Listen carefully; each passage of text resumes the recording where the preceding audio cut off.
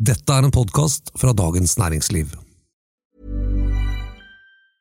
I'm Sandra, and I'm just the professional your small business was looking for. But you didn't hire me because you didn't use LinkedIn Jobs. LinkedIn has professionals you can't find anywhere else, including those who aren't actively looking for a new job, but might be open to the perfect role, like me. In a given month, over 70% of LinkedIn users don't visit other leading job sites. So if you're not looking on LinkedIn, you'll miss out on great candidates like Sandra. Start hiring professionals like a professional. Post your free job on linkedin.com/people today. Ja da, vi vet det. Vi har kritisert og slaktet alle eksperter som forsøker å spå om rente og oljepris og boligpris og aksjemarked og inflasjon. Men nå vil vi i Finansredaksjonen, i stedet for bare å kritisere, lyst til å sette oss i ekspertenes situasjon. Vel å merke, vi understreker at vi ikke er eksperter, men vi driver jo sysler og leser mye om dette ulike nøkkeltallene da, så vi tenkte at ja, faktisk skal vi unne lytteren noen prognoser på ulike størrelser for 2023. Finansredaksjonen en podcast som lages av oss her i Dagens Næringsliv. Jeg heter Anita Hoemsnes og kommentator i DN. Og jeg heter Terje Erikstad, finansredaktør. Og jeg heter Tor Kristian Jensen og skriver om aksjer.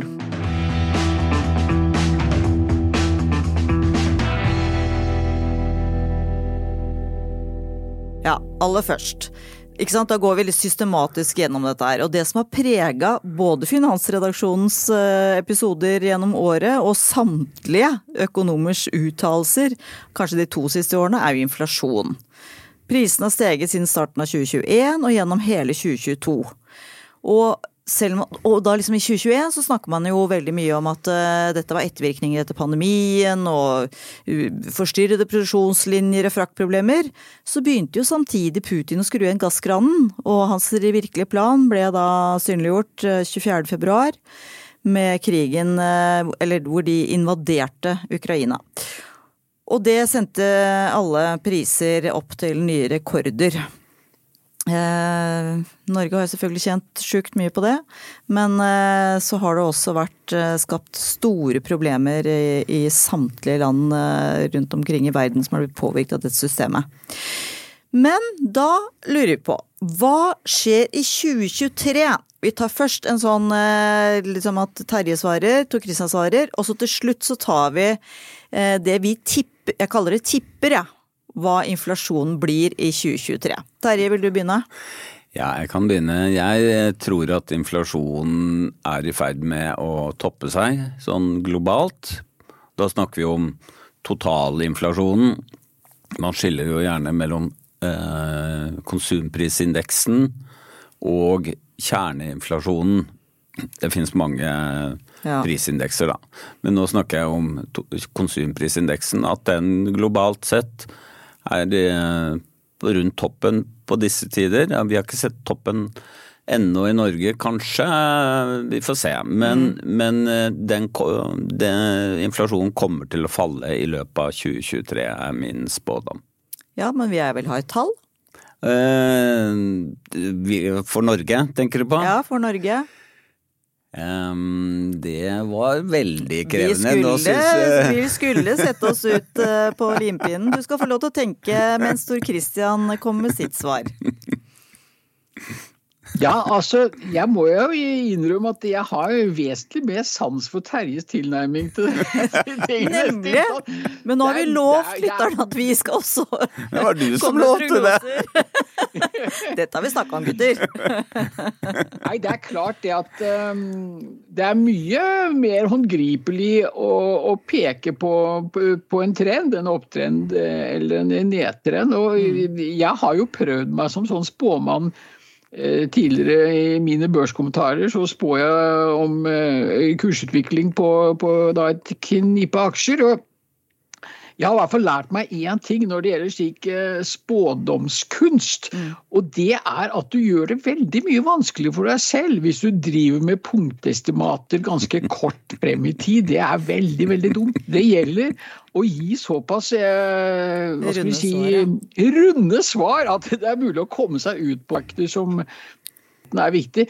Men jeg enig med Terje at vi vil jo se en dempet inflasjon, men jeg tror at gjennom hele neste år så vil den fortsatt være over det som sentralbanken, altså da Norges Bank, styrer mot. Altså jeg tror inflasjonen fortsatt vil være over 2% neste år. Ja, da skriver jeg inn over 2% i lille skjema som vi skal legge ut i den saken som hører med podcasten. Da tilbake til Terje. Ja, jeg slutter meg til Tor at den kommer ikke ned på inflasjonsmålet.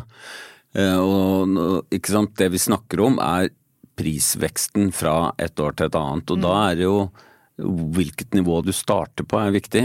Og det grunnen til at jeg tror at prisveksten går ned, altså prisene går ikke ned, men prisveksten går ned, at jeg tror at vi allerede har kommet opp på et høyt nivå på når det gjelder mange typer varer og tjenester, sånn at veksten vil avta, og over 2%, la oss si sånn mellom 2 og 4 da. Mellom 2 og 4. Jeg har tenkt 4. Ok. Ok, det var inflasjonen. Vi tror at den topper ut nå mot slutten av året, og at den vil falle litt nå utover neste år. Men det som Terje sier, vil ikke bety at prisene faller nødvendigvis, for det jo veksten fra et år til et annet. Men da vi mellom 2 og 4% på den. Men for å få ned denne inflasjonen da, som har vært så innmari høy nå i et par år, i hvert fall det siste året da, så har jo sentralbanker verden over gjort liksom noe de gjør veldig sjelden, nemlig sette opp styringsrenta i rekordhøyt tempo. I USA så har jo styringsrenten gått fra 0,75 til 3,25 prosentpoeng i løpet av et halvt år. Og i Norge så var jo Norges Bank litt tidligere ute med å begynne å sette opp fra 0 som var i mai 2020. Men den da også steget fra 0,5 til 2,75% i løpet av året. Og da, før vi liksom kommer med det der, hva tror vi om neste år, hva betyr egentlig en høyere rente? Det jo en måte å stramme inn på. Altså det sentralbankene gjør når de øker renten å gjøre det dyrere å låne penger, redusere investeringer, og altså det vil føre til reduserte investeringer, og det trekker inn kjøpekraft fra husholdninger som har netto gjeld da.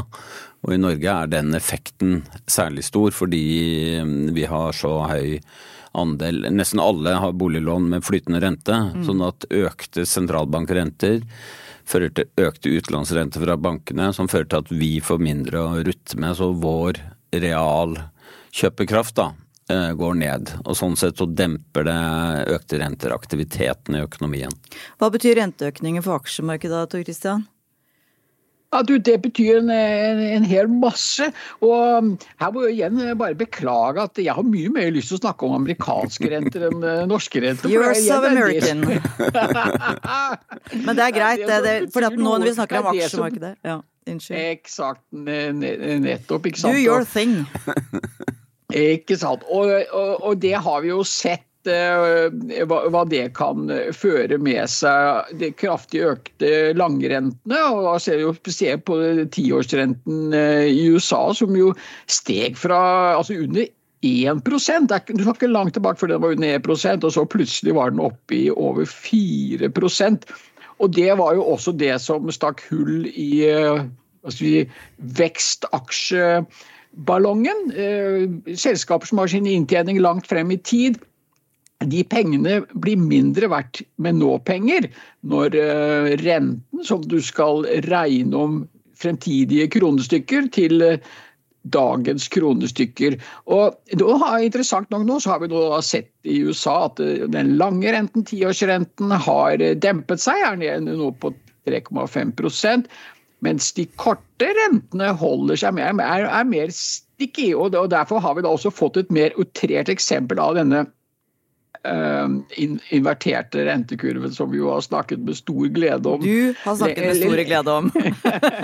Fortell hva det er for noe. For det er jo et fascinerende konsept, ikke sant? At de korte rentene er høyere enn de lange rentene, og det er noe som ikke inntrer så ofte, og det er det samtidig et veldig, veldig dårlig tegn. Det tyder på at aktørene i markedet forventer markant dårligere tider i økonomien. Mer spesifikt, de forventer en resesjon som gjerne betegnes som 2 kvartaler etter hverandre med negativ vekst i økonomien. Og da er det også interessant hvordan kommer denne rentekurven til å utvikle seg med det som vi har snakket om, inflasjonen.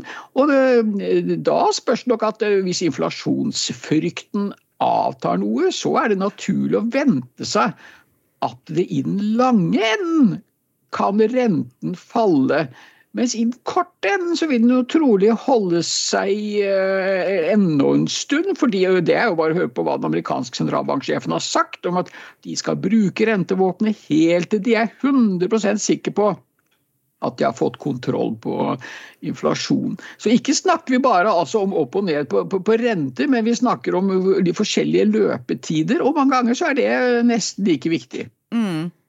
Terje? Ja, hvor var vi nå? Vi var på renten, ja. Og jeg vil ha da også den tippinga deres på hva Norges Banks styringsrente er om 1 år. Ja, ikke sant? Norges Bank styrer jo etter et inflasjonsmål, og det samme gjør egentlig nesten alle sentralbanker i verden.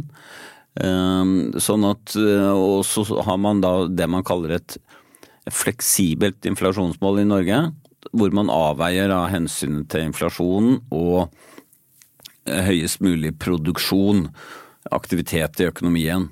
Og det er jo det altså alle sentralbanker prøver å få dempet aktiviteten noe, sånn at inflasjonen ikke drives opp av for høy etterspørsel og mangel på arbeidskraft og så videre.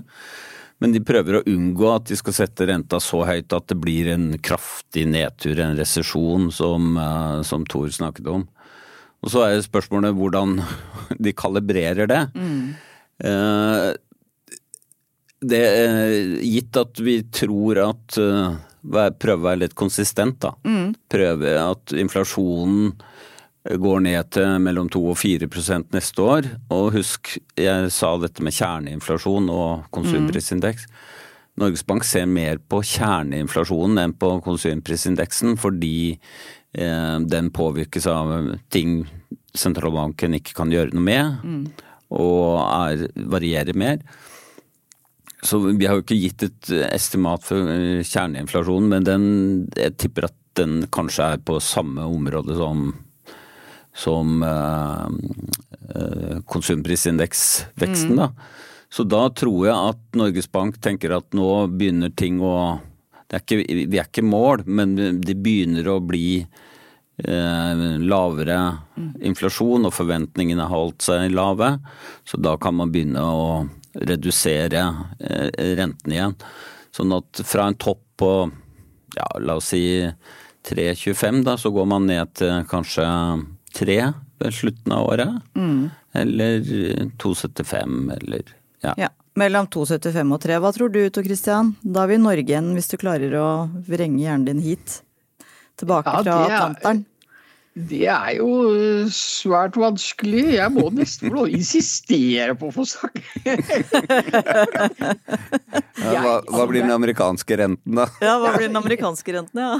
Jeg tror at, og det har jo den amerikanske sentralbanken sagt, at den er ikke ferdig med å heve renten. Men samtidig så tror jeg det er mye av de samme effektene som Terje påpekte, ikke sant? Altså dette skal jo toppes ut, og det skal falle tilbake. Så la oss si at det da på denne tiden neste år, at vi ligger pluss minus i det området vi gjør i dag. Men så er det også en veldig, veldig spennende greie, og det er jo mange som mener at denne inflasjonen kommer til å forsvinne som dugg for, altså høye inflasjonen kommer til å forsvinne som dugg for solen når vi får en resesjon også i USA, og der er det jo folk som til og med snakker om at vi kan få tilbake kvantitative lettelser og pengetrykking og slik. Jeg tror ikke det vil slå så hardt tilbake, men la oss si at det får bli på samme nivå som det er i dag. Da tenker jeg at forskjellene, det er inflasjon der, men et ganger, når vi snakker om gassprisene da, og så slår det gjennom i elektrisitetspriser, mens i USA er det, håper jeg, bare en dobling. Og det gjør at det er ikke så lett for den europeiske sentralbanken å få ned inflasjonen, fordi at du får ikke lavere gasspriser ved å sette opp renta. Og så er Norge litt på en måte midt imellom ved at vi har veldig lav ledighet, men nå melder, altså den siste forventningsundersøkelsen, eller regionalt nettverk, mener jeg, fra Norges Bank, der meldte jo bedriftene om at det fortsatt er en stramt arbeidsmarked, vanskelig å få tak i folk, men ikke så vanskelig som før. Og så har jo vi den motsatte effekten, som du sa. Vi får jo inn masse penger på grunn av de høye gassprisene, og olje- og gassaktiviteten kommer til å være høy. Og det bidrar på en måte til å presse litt opp i inflasjonen oppe. Så det er litt ulike mekanismer da i euroområdet, USA og Norge. Jeg tenker at, og jeg bare gjentar at dette er ren tipping. Vi sitter ikke med tettest på Excel-arkene og med modellene fra et eller annet flott og fint sted, holdt jeg på å si. Men jeg tenker at styringsrenten kanskje topper ut nå mot slutten av året, og at den blir liggende der. Kanskje ned mot 2,5 på slutten av neste år. Men ja, vi får se. Det er som du sier utrolig vanskelig. Jeg merker det når vi snakker om det. Det er mye lettere å kritisere de som har satt prognoser på andre ting. Det er alltid lettere å kritisere i ettertid. Dere så jo ingenting. Nei, ikke sant. Ja. Sånn er det. Så nå vet vi hvordan det er. Jeg tenker at det var smart å sette oss i deres sko. Vi må skjønne hvordan de har det, stakkarene. Men Tor Christian, Finansredaksjons egen aksjeguru, foret opp med kunnskap fra Twitter. Vi lurer på hvordan vil aksjemarkedet, og da mener jeg faktisk hovedindeksen på Oslo Børs, hvis du kan nedverdige deg til å titte på den, og ikke på den amerikanske. Hvordan vil det gå i 2023, tror du? Ja, her kan jeg være straks mye mer samarbeidsvillig når det gjelder aksjemarked, for det er jo det jeg holder på å skrive om hver eneste dag. Og en ting er i hvert fall helt sikkert, årene med de veldig lettjente pengene, den er over. Husk det store bildet tilbake fra finanskrisen, når den var slutt der i 2008-2009, så sto hovedindeksen i rett over 200 poeng, og nå er den i 1200 poeng. Altså siden 2008, tenk på det, altså det er helt vanvittig. Og det der får vi nok ikke igjen. Å se på året, så er hovedindeksen pluss minus 0. Jeg tror vi kommer til å se noe av det samme i 2023. Jeg har veldig vanskelig for å se for meg at aksjemarkedet skal stige hvis vi i flere av de kvartalene skal slite med en resesjon i flere av verdens største økonomier, og så er det sånn at aksjemarkedet er fremoverskuende. Det kommer til å snu før økonomien snur, men jeg sier 0% også for neste år. Ja, akkurat det samme som jeg har sagt faktisk. Det er jo helt utrolig. Jeg må ha hørt veldig mye på deg, Tor Christian. Jeg er helt sikker på. Hva tenker du, Terje?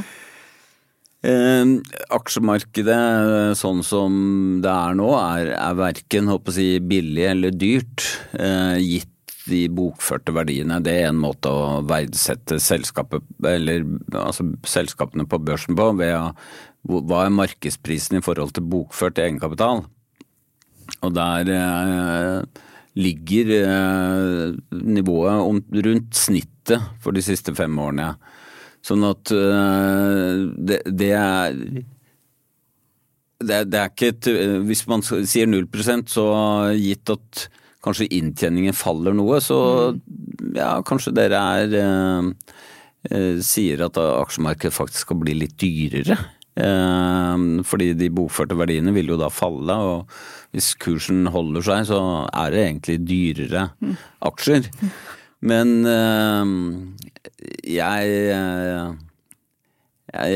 skal ikke være superpessimist, så jeg tenker vi har jo snakket om det flere episoder, at det har vært så innmari avhengig av noen få selskaper, og spesielt Equinor.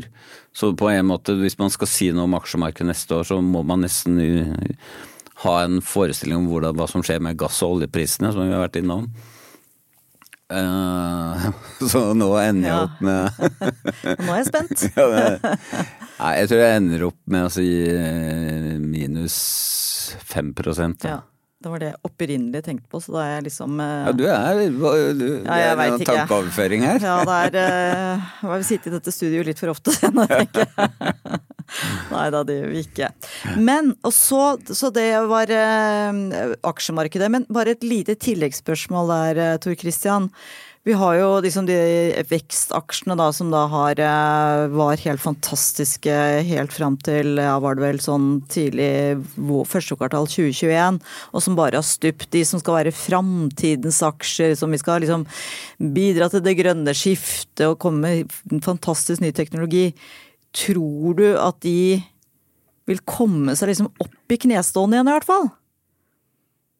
Ja da, altså hvis vi tar utgangspunkt i det vi snakket om i stad, om at de amerikanske langrentene peker jo helt tydelig nedover, og det er veldig lovende for vekstaksjer også på Oslo Børs, så jeg tror at det er absolutt liv laget for den sektoren, men så vet vi det, at hvis du kikker bakover i tiden på aksjemarkedene, så svinger det mellom verdiaksjer og vekstaksjer. Og nå har vi da altså hatt en periode hvor det er verdiaksjene som har rådet grunnen, men jeg tror vekstaksjer kommer tilbake, men kanskje 2023, kanskje litt tidlig da, men vi kommer sikkert til å se noen vekstaksjer som kommer til å gjøre det veldig bra, det er jeg helt sikker på. Jeg bare kan legge til at når jeg sitter og tenker på det sånn, altså særlig for et aksjemarked punktestimater veldig håpløse på en måte, fordi at det kan være så stor variasjon innad i et år. Det har vi jo sett. Gjennomsnitt sier jo ingenting, liksom. Nei, gjør ikke det. Altså, sånn at jeg tenker at jeg tror nok at markedene både i USA og Europa og Norge skal ned ytterligere, for amerikanske aksjer ikke billige i historisk perspektiv. De fortsatt høyt priset til tross for fall. Men det snur jo en gang, og det der hvis vi skal være litt konsistent igjen da, altså hvis man tror på lavere inflasjon, at rentene begynner å bli satt ned, i hvert fall ikke settes opp ytterligere, og som Tor sier, aksjemarkedet som regel liksom klarer å bunne ut før økonomien bunner ut, fordi man vedder på når det skal skje. Så man kanskje på vei opp igjen på slutten av 2023 da. Så da legger jeg inn det som en sånn... Du legger dem da jeg skal sjekke den der, jeg legger ut en liten sånn tabell i den saken, så kan dere kan få lov til å justere litt etterpå, men argumentasjonen mottatt. Og så det boligmarkedet. For det vi jo alle veldig opptatt av, fordi alle bor et sted. Og så har det jo det blitt nordmenns største og viktigste formuesobjekt, selv om selvfølgelig de aller fleste ser jo ikke på det som det, men som et hjem. Så om det blir verdt mer eller mindre har ikke noen betydning før du skal ut og bytte bolig. Og hva skjer med dette forjettede boligmarkedet da neste år? Bare to ting som jeg tenkte jeg skulle si, som viktig å ha med seg. Altså nå har det jo vært 3 måneder med boligprisfall, og det litt sånn hvordan går dette og sånn. Men hvis vi ser på Eiendom Norges tall, hvis vi går helt tilbake til 2003, så har boligprisveksten siden 2003 til nå vært 200%. Og i pandemitida så steg boligprisene, på grunn av selvfølgelig 0% rente omtrent, med over 20%. Og de siste 3 månedene så har det vært et fall på 6,5%. Så dette jo egentlig ikke dramatisk, men for de som midt oppi det og driver med kjøp og salg og sånn, så vil det nødvendigvis være det. Men Hva tenker vi vil skje med boligmarkedet neste år? Ja, jeg tror at boligprisene skal noe mer ned. Men jeg tror ikke på noe bolig. Og hvis man skal effekt av 3,25 eller er jo at i 2025 så er jo renta lavere enn den er ved utgangen av 2022.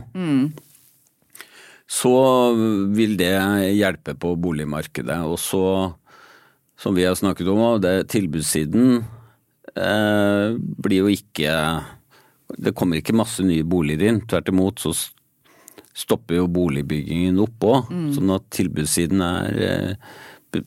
bidrar heller ikke til noe krakk da. Sånn at, også hvis man ser til Sverige, hvor prisene har falt raskere, og sånt, så kanskje et prisfall fra toppen da. Jeg tenker liksom toppen var august, eller faktisk var marginalt høyere i mai, tror jeg, i Norge, men la oss si august var toppen da. Så fra den så kanskje 10% ned da. At vi 10% da ned ved november-desember neste år, i forhold til august. Altså, ikke sant. Den kan ha gått opp igjen da, sånn at nå tenkte jeg egentlig fallet fra topp til bunn før det stabiliserer seg, eller du ville kanskje ha en årsvekst, du? Ville gjerne det. Ja, det var litt mer da Du kan tenke på det, før vi går over til Moss. Hvordan boligmarkedet? Hvordan boligmarkedet i Moss, eller på, hva heter øya di oppe i nord, Tor Christian? Ja, det Uløya. Der det i hvert fall ikke et likvid eiendomsmarked. Det kan jeg i hvert fall helt si. Det en øy som plages av fraflytting og kanskje 20-talls sjeler som bor der på den øya. Så der det i hvert fall ganske... Ja, ikke det mest likvide. Og her i Moss så ser jeg jo faktisk at det et hus rett oppe i gata faktisk, som nå har ligget ute til salg i månedsvis. Riktignok så skulle de ha ganske stiv pris for det huset etter Mossemål, men det klart, man merker jo det her også, ikke sant? Det tar lengre tid å få solgt boligene, og folk må ned i pris. Og det jeg helt overbevist om at kommer til å fortsette, selv om jeg på ikke måte noen ekspert på boligmarkedet, men man har jo fulgt med og snakket om dette i alle år, og man har i hvert fall forundret over hvor mye det kunne stige. Men ikke sant, hvis da eiendomsmarkedet drives av renteutviklingen og sysselsetting, så i hvert fall renten og andre kostnader som husholdningene nå sliter med, og man snakker om dyrtid, så kan ikke jeg skjønne annet enn at dette må skape en demper på prisingen av boliger. Så det tallet Terje sa, 10%, det skulle jo i hvert fall ikke bli det minste overrasket om prisen over året var 10% ned.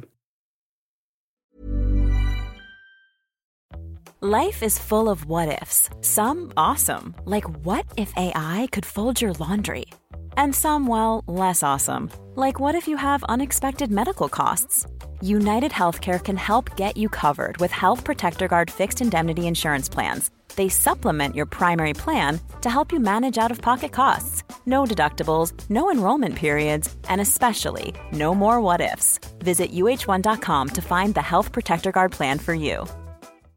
If you're looking for plump lips that last, you need to know about Juvederm lip fillers. With Juvederm Volbella XC and Juvederm Ultra XC, your lip look, whether it's subtle or bold, can last up to 1 full year with optimal treatment and no additional maintenance. Find a licensed specialist and see if it's right for you at Juvederm.com today. That's JUVEDERM.com. Add fullness to lips in adults over 21 with Juvederm Volbella XC or Juvederm Ultra XC. Do not use if you have severe allergies or a history of severe allergic reactions, or if you're allergic to lidocaine or the proteins used in Juvederm. Tell your doctor if you have a history of scarring or taking medicines that decrease the body's immune response or that can prolong bleeding. Common side effects include injection site redness, swelling, pain, tenderness, firmness, lumps, bumps, bruising, discoloration, or itching. As with all fillers, there's a rare risk of unintentional injection into a blood vessel, which can cause vision abnormalities, blindness, stroke, temporary scabs, or scarring. For full, important safety information, visit Juvederm.com. Since 2013, Bombas has donated over 100 million socks, underwear, and T-shirts to those facing homelessness. If we counted those on air, this ad would last over 1,157 days. But if we counted the time it takes to make a donation possible, it would take just a few clicks. Because every time you make a purchase, Bombas donates an item to someone who needs it. Go to bombas.com/ACAST and use code ACAST for 20% off your first purchase. That's bombas.com/ACAST, code ACAST.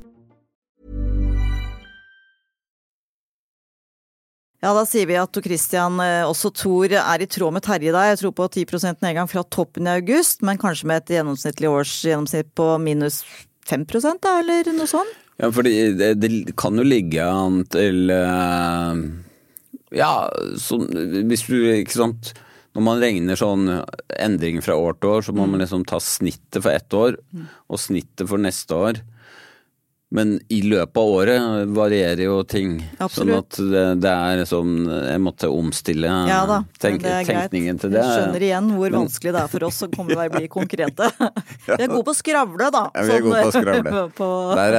Der har vi... Ja, på å sondere litt rundt, argumentere og sånn. Ja.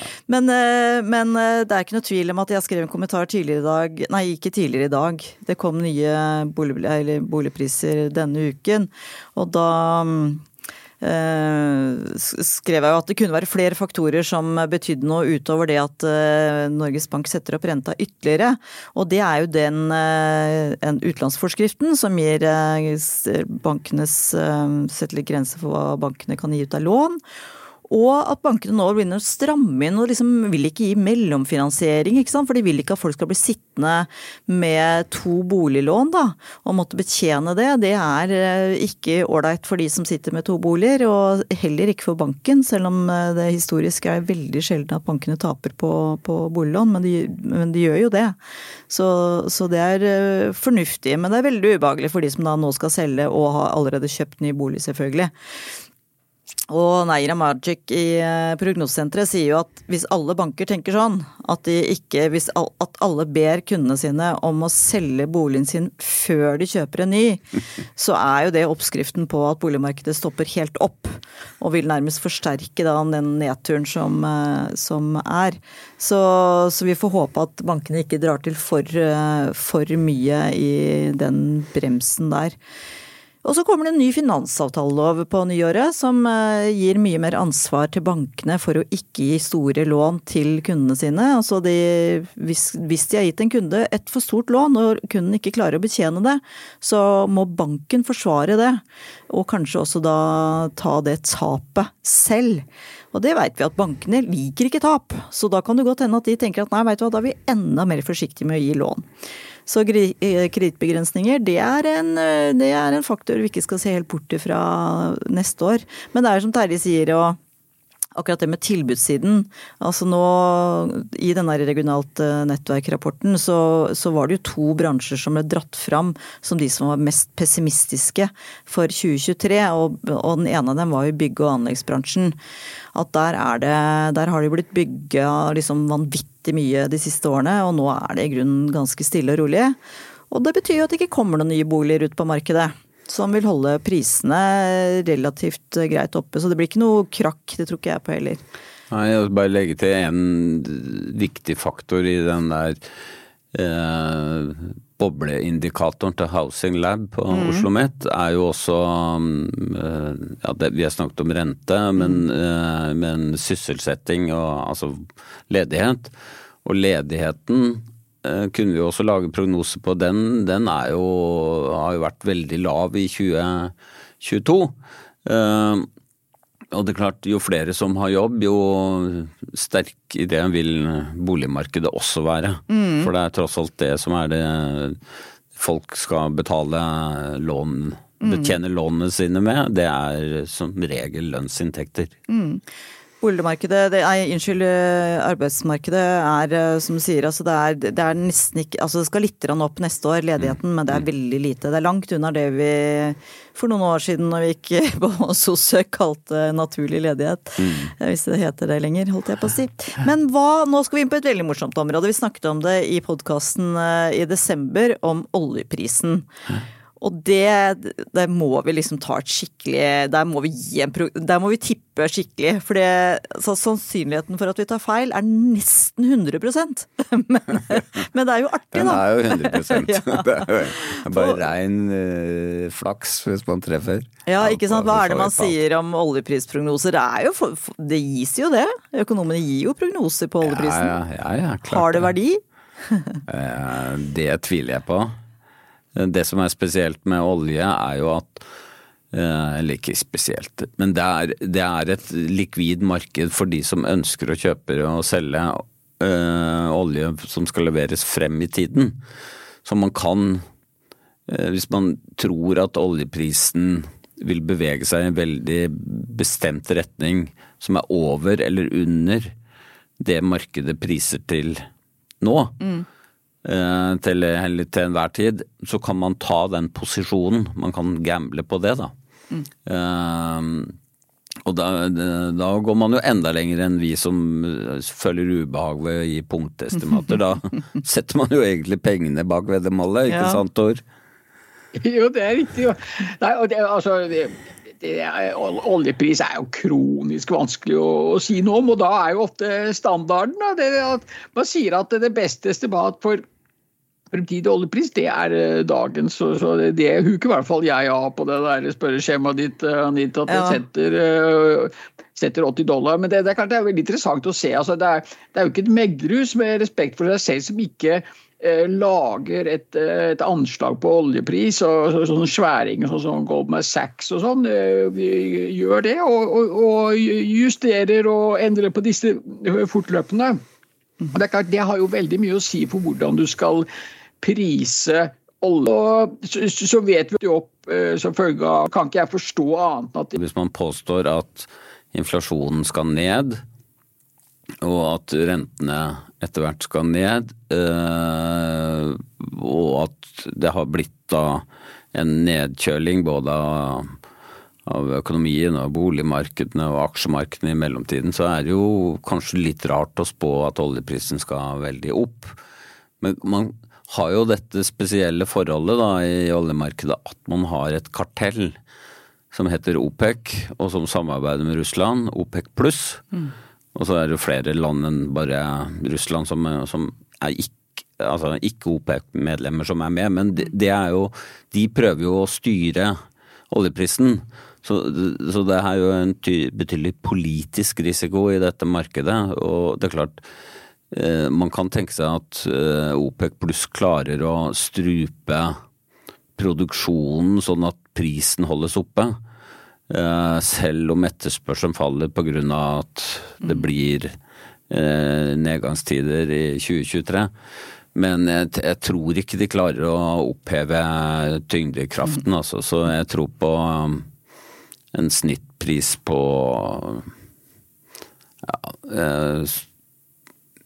$75 da. Jeg gjør akkurat det som Tor Christian gjorde, og som du har sagt i den podden vi hadde før jul her, nemlig umulig å spå, tar den prisen det i dag, og det $80. Så da blir det. Det siste makrotallet vi skal innom, det lønnsveksten. Det har jo veldig stor betydning for hvor mye kjøpekraft vi faktisk får i 2023. For det gjør ikke noe om inflasjonen det den og renten det den hvis du får en lønnsvekst som kompenserer nettopp for både høy inflasjon og høy rente. Men tviler litt på det. Nå har jo LO og NHO åpnet opp for et slags sånn solidaritetsalternativ, som det heter. Og det betyr egentlig at partene i arbeidslivet forplikter seg til å ha et relativt moderat oppgjør mot at regjeringen forplikter seg til å gjøre alt de kan for at ledigheten ikke skal øke. Og da tenker jeg at det tilsier at vi havner på en lønnsvekst som ligger i sånn tråd med inflasjon som jeg tenker rundt 4%. Jeg følger logikken din. Der har vi jo egentlig, det jo politikk. Altså den norske lønnsdannelsen jo veldig i stor grad styrt av partene i arbeidslivet. Og det gir visse koordineringsfordeler da. Altså at, ikke sant, det mange sentralbanker frykter en sånn lønnsprisspiral, hvor inflasjonen har gått opp, verdien av lønna de har gått ned, og du vil da må jeg få høyere lønn. Ok, får du høyere lønn, men da setter bedriften bare opp prisene enda mer, og så du i gang. Og det ny forskning fra det internasjonale pengefondet sier, og det hyggelig, at det sjelden skjer faktisk. Det som skjer gjerne sånn som har skjedd nå. Nå har inflasjonen økt mer enn lønnsveksten, ergo vi blitt fattigere, altså vi har lavere reallønn. Men så tar man igjen det i etterkant, sånn at man får kompensert noe i hvert fall, men ikke fullt ut, og så faller faktisk inflasjonen før lønnsveksten, sånn at du får bedre reallønna litt. Og da kanskje jeg skal si 4,2 da. Ja. Jeg skikkelig pressis. Nå du veldig. Du, Otto Christian? Nei, altså, jeg må jo bare erkjenne når jeg hører deres gode og velargumenterte påstander og vurderinger her, at jeg jo ikke spesielt god på lønnsdannelsen i Norge. Her det som ruller, men jeg føler jeg må si noe, altså si 3% da. Ja. Ok, så du går for en skikkelig moderat linje her. Ja, altså. akkurat. Det du som skal moderasjonslinjen. Sjefen din takker deg, Otto Christian. Skal si det til Janne. Hun hører nok på. Så det blir justert. Ja, den grei. Tor Christian Jensen, 3%. Veldig bra. Neida, men da har vi vært gjennom de viktigste makrotallene som vil prege neste års finansredaksjon, egentlig. Det jo nettopp det, vi prater jo mye om det. Og så har vi lyst til bare sånn siste punkt, som egentlig du nevnte, Tor Christian, og det det som vanskelig å vite, og det det man umulig å vite, og det det man kaller black swan, altså svarte svaner. Du forventer å se bare hvite svaner, så når det kommer opp en svarte en, som også eksisterer, så skjønner du ikke helt hva som skjer. Var det en veldig lettvinn måte å si det på, kanskje? Nei, jeg synes den var... Jeg vet ikke. Hva tror du, Tor Christian? Hva 2023s Black Swan? Ja, det jo det som så fascinerende, da, at hvis jeg visste hva som var en Black Swan, så hadde du ikke vært noen Black Swan, så jeg tipper at du synes den var ganske kløktig, men hvis du ser tilbake til før 2020, hadde noen da kommet og spådd at først så skal hele verdensøkonomien rammes av en pandemi, og deretter så skal Russland gå til angrep på Ukraina.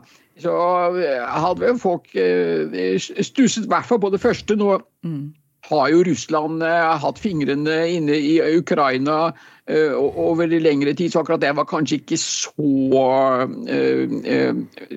svart svane, men uansett en betydelig, hva skal vi si, effekt og fått store konsekvenser, selvsagt menneskelige lidelser, men også økonomisk. Men at det vil komme nye overraskelser, det vel da I hvert fall det eneste vi kan være sikre på. Og så det da utrolig spennende å se for eksempel I amerikansk høyteknologi, altså tech-aksjer, de ting som har blitt utviklet, og vi har jo det geniet Elon Musk og det han holder på med I Twitter for øyeblikket. Og han har jo selv påstått ganske nylig nå at han mente sannsynligheten for at han kom til å bli assassinated var betydelig. Så der har du jo tenkt på hva som skulle skje hvis han skulle bli tatt av dagen, hvilke konsekvenser det ville fått for eksempel Tesla og Twitter. Dark. Ja, det jo selvfølgelig en litt sånn dark vision, men det finnes jo ikke det at ikke Musk viktig og alle liv viktige, men det finnes jo farer som vi vet om, som ganske formidable da. Altså, som vel du også nevnte, Anita. Ja, før sendingen, jeg tenkte på det som det har vært snakket mest om, egentlig, av sånn geopolitisk uro i 2022, i tillegg til Ukraina og så videre, jo Kina, om de kommer til å invadere Taiwan, og hva skjer da? Og selv om det virker litt sånn fjernt egentlig nå, fordi vi har mer enn nok med det som skjer i Europa og sånn, så det jo veldig mange, vil jeg si, inkludert NATOs Jens Stoltenberg, som har liksom sagt det med mer og mer utstemme. Ja da, og man man har jo gjerne den oppfatningen, eller det lett å få den oppfatningen at i Kina så kontrollerer kommunistpartiet liksom alt, og Xi Jinping har full kontroll og makt og så videre. Men håndteringen av koronapandemien viser jo at selv ikke i Kina kan kommunistpartiet kontrollere alt. Så det sånn, kan det skje ting i Kina som gjør at Xi mener at nå tiden inne for å angripe Taiwan, fordi da vil liksom får man en nasjonalistisk bølge, og posisjonen blir forsterket, hans posisjon. Og også, altså jeg synes ikke det så vanskelig å forestille seg at det kan skje. Og så tenker jeg jo at vi på en måte lulles litt inn i en slags sånn, ja, vi får meldinger om forferdelige ting i Ukraina hver dag, men at det på en måte ikke skal spre seg, det har vi jo ingen garanti for. At, du tenker tredje verdenskrig, du? Nei, ja, det har jeg ikke lyst til å egentlig dra inn. Men det jo ikke risiko for spredning. Og så videre. Altså det var ett vulkanutbrudd på Island som skulle til for å lamme store deler av flytrafikken. Og når man ser de ødeleggelsene som klimaendringer har forårsaket nå i år, så det liksom naivt å tro at ikke det vil skje noe også i 2023. For det går jo en litt sånn lei retning dette her. Og om det vil påvirke alle, eller om det isolerer seg til ett land, det vet vi ikke. Men det kan jo også være en sånn svart svane da, som kommer flyvende. Ja, men da med de gledelige ordene, neida, så har vi i grunnen dratt gjennom. Vi føler at vi har vært veldig tøffe og sagt liksom konkrete, dere hørte det sikkert, kjære lyttere, at det tok litt, måtte dra orda ut av, eller prognosene ut av Terje og Christian, men jeg synes jeg lykkes ganske greit med det. Nådeløs var det. Og så får vi jo se. Da må vi ta en litt sånn vareopptelling om 1 år og se hvor langt unna vi var, for vi garanterer jo at dette vil jo ikke inntreffe alle de prognosene her, men det sier litt om hvordan vi tenker om 2023. Så da sier jeg bare tusen takk for at dere hørte på, og tusen takk for 2022. Håper dere blir med oss videre inn i 2023. Ha det bra!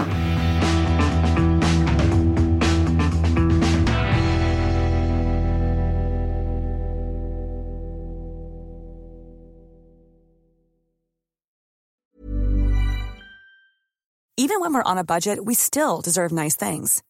Quince is a place to scoop up stunning high-end goods for 50 to 80% less than similar brands. They have buttery soft cashmere sweaters starting at $50, luxurious Italian leather bags, and so much more. Plus, Quince only works with factories that use safe, ethical, and responsible manufacturing. Get the high-end goods you'll love without the high price tag with Quince. Go to quince.com/style for free shipping and 365-day returns. Du har nå hørt en podcast fra Dagens Næringsliv.